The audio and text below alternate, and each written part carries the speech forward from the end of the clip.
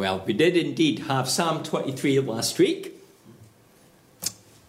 And I wanted to stay with that bit of metaphor about being sheep. Being sheep. Last week we thought about the nature of sheep and how they, might lie down, but only really if they felt safe to do so. And how the Good Shepherd takes us to that place and watches over us and brings our protection. But the context in Jeremiah is quite different.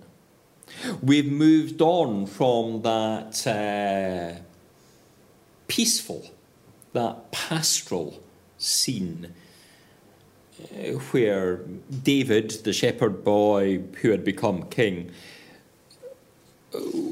was in charge of a nation that was at its best, where there was that chance of peace, where the battles had been fought, and now there was maybe some time to lie down in green pastures. The psalmist had spoken of the hope he personally held.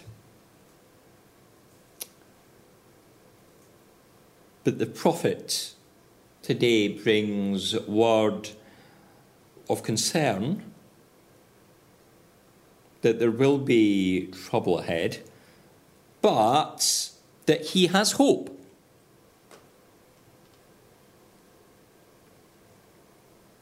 And he's seeking to share his experience with those who may be losing hope.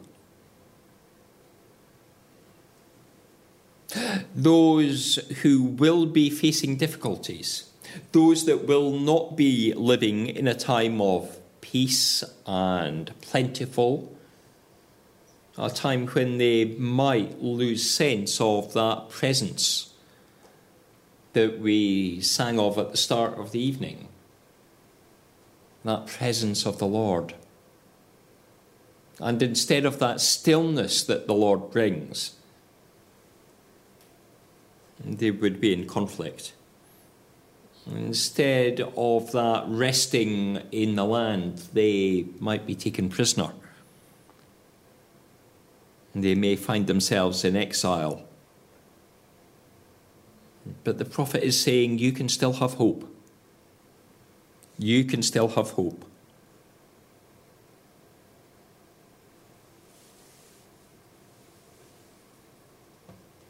What we see here, although there is an impending threat from the Babylonians, although the shepherds at the moment may be bad, although they may have caused destruction themselves before the Babylonians arrive, there will be good shepherds. There will be people who take care of them. But first they need to go on a bit of a journey. And on that journey they will have to rely not on a shepherd, but simply on their relationship with God.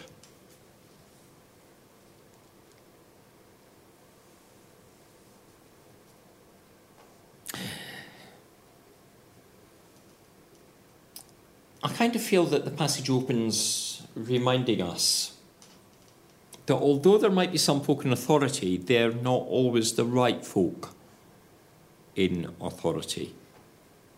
They are a shepherd not necessarily because they are good at looking after the sheep. These shepherds are not.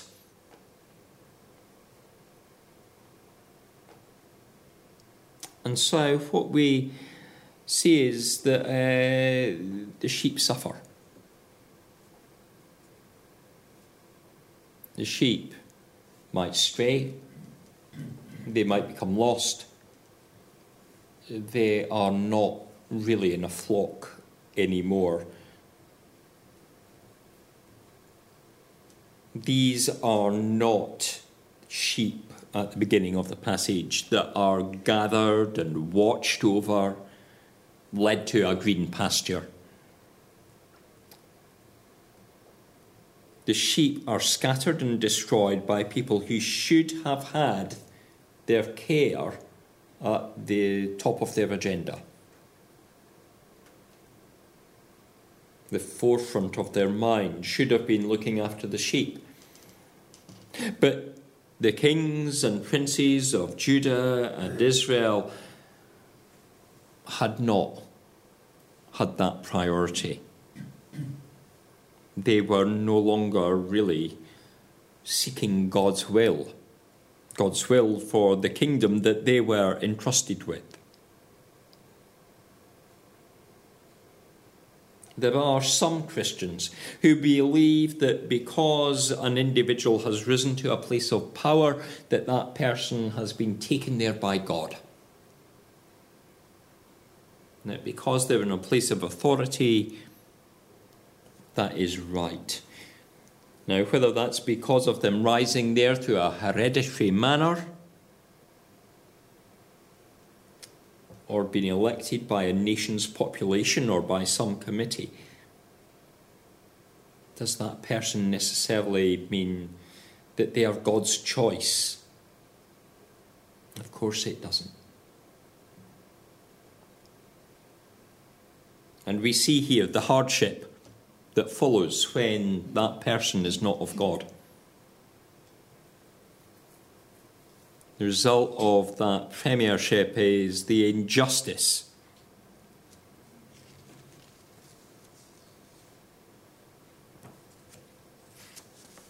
that many might face.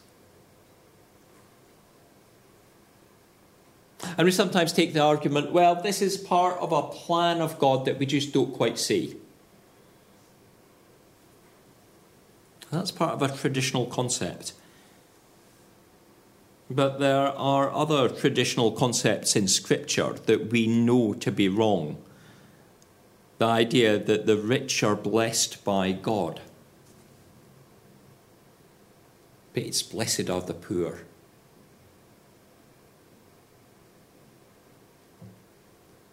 God can work with any situation. He can further his plan through the fact that somebody that's not good has risen to a place of power. But it doesn't mean that those bad shepherds have got there as part of the plan. That they've been deliberately chosen. People that would do an unrighteous act to the people of God. And God does not bring evil. He intercedes. He comes against the evil, but does not instigate it. And we see this in the invasion of the Babylonians. He furthers his plan by people that are not even of God.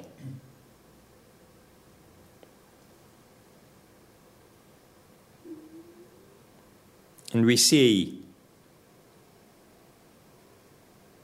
these shepherds overthrown with the sacking of Jerusalem, and many removed from their community, leaving only a small remnant behind, only reminders of the past staying with them, including an uninhabitable house of God. The Lord abandons these shepherds, but he does not abandon his people. He is always faithful to his people. It doesn't really seem to matter how far gone humanity is, or what foolishness there exists of those in power at any time. The Lord continues to love. The Lord continues to love his people. He continues to watch over them. And in that time of exile that comes, although there is no Israelite king or king of Judah, no judge that is with them, there is still the presence of God. I think of the accounts of this time in the book of Daniel, particularly things like the fiery furnace or the lion's den, stories that we are probably familiar with. There is no shepherd, priest or prophet or prince. These are individuals that are in relationship with God. The sheep are not lost, but are scattered into the faraway fields. And the Lord rounds up the flock again and brings them home. There is no individual action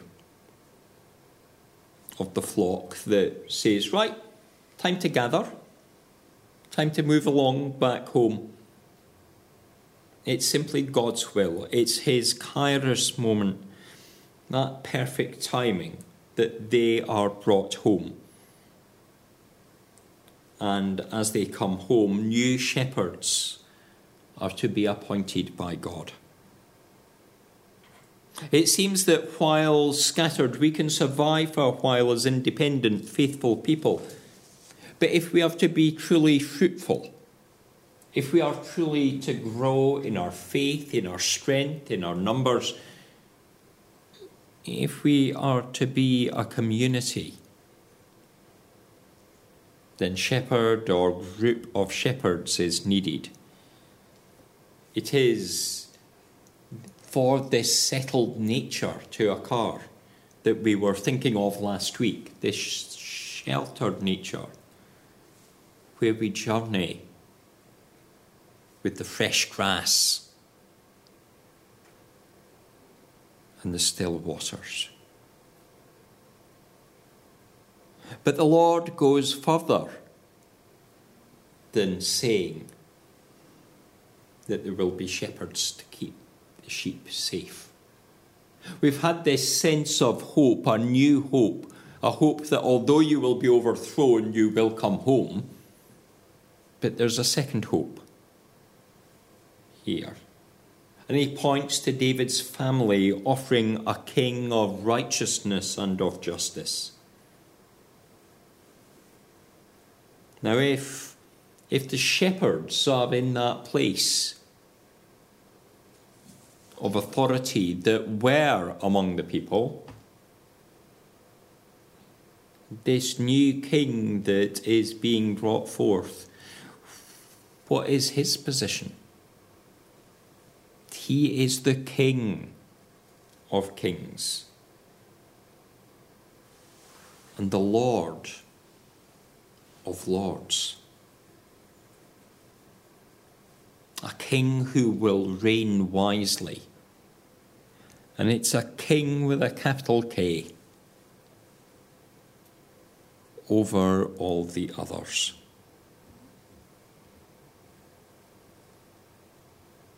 And his name of this king of David's line will be the Lord our righteous Saviour, the Lord our righteousness, as it says in the older NIV version. The Lord our righteousness. Now that name would actually sound familiar to some. King Zedekiah has a name which is the Lord my righteousness. That's what Zedekiah translates as. But there's a subtle difference there, isn't there? It's not a my, it's an our. There's a greater thing going on, a greater purpose.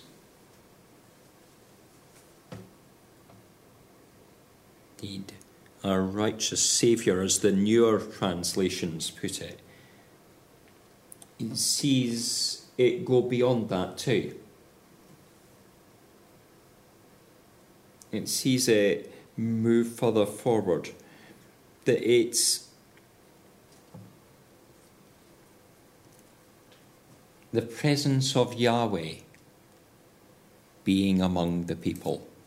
The Lord, I am who I am. Himself coming as King. And there's a third element too. A third element in the passage that moves on from that return from exile, that call of a new King of Kings. And it recalls back to that first one, though. And it's that aspect of gathering home. Gathering home. And just how great that gathering home will be. A gathering home that will be more than the story of the Exodus. A time when people will reflect and think, there's more to this. Instead of the rescue out of Egypt,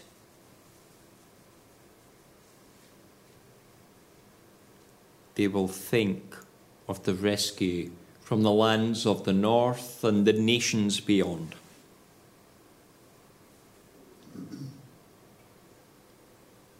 The Exodus had been the greatest part of the story of God's people, hadn't it?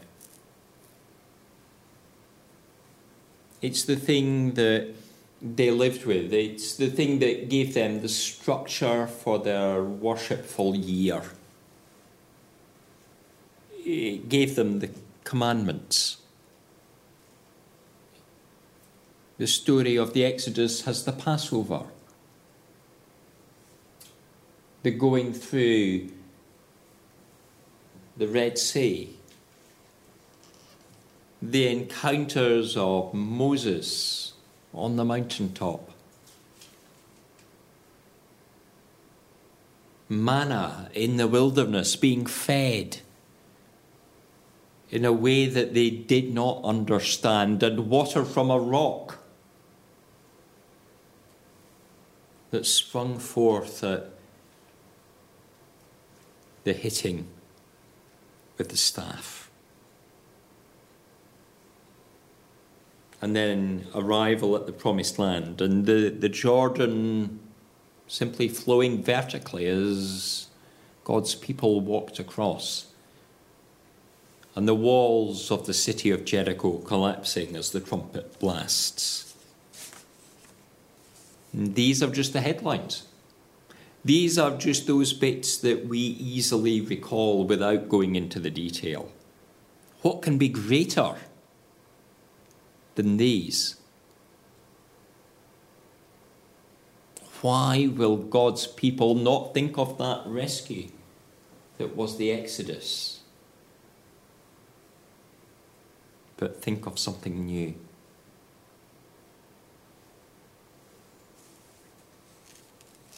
There's more to this than meets the eye. The return from the exile. It was not like when Egypt was fled. When Egypt was run away from, everybody ran. Everybody escaped. The end of exile was more of a partial return. It was more of cribs and drabs. It was more of, yep, we can go home now. There was a freedom there to travel too, without pursuing enemy. But it was a partial return. Not everyone went.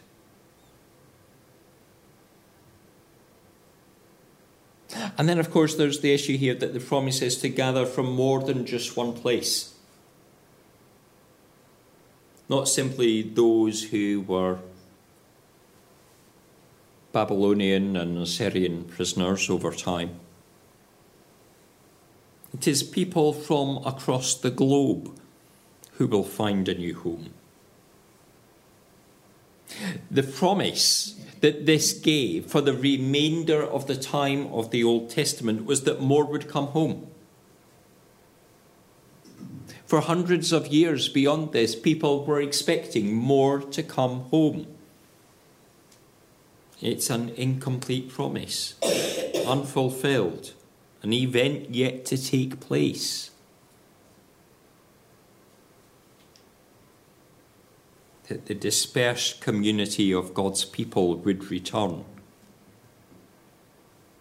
But maybe we get a greater understanding than they could have.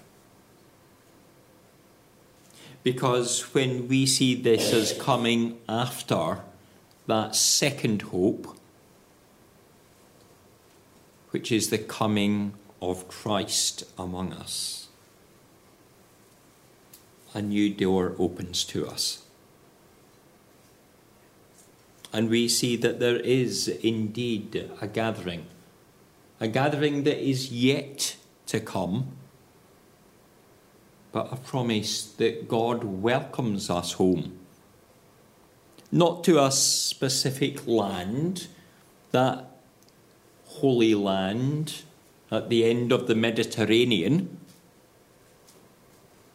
but a gathering home into God's presence.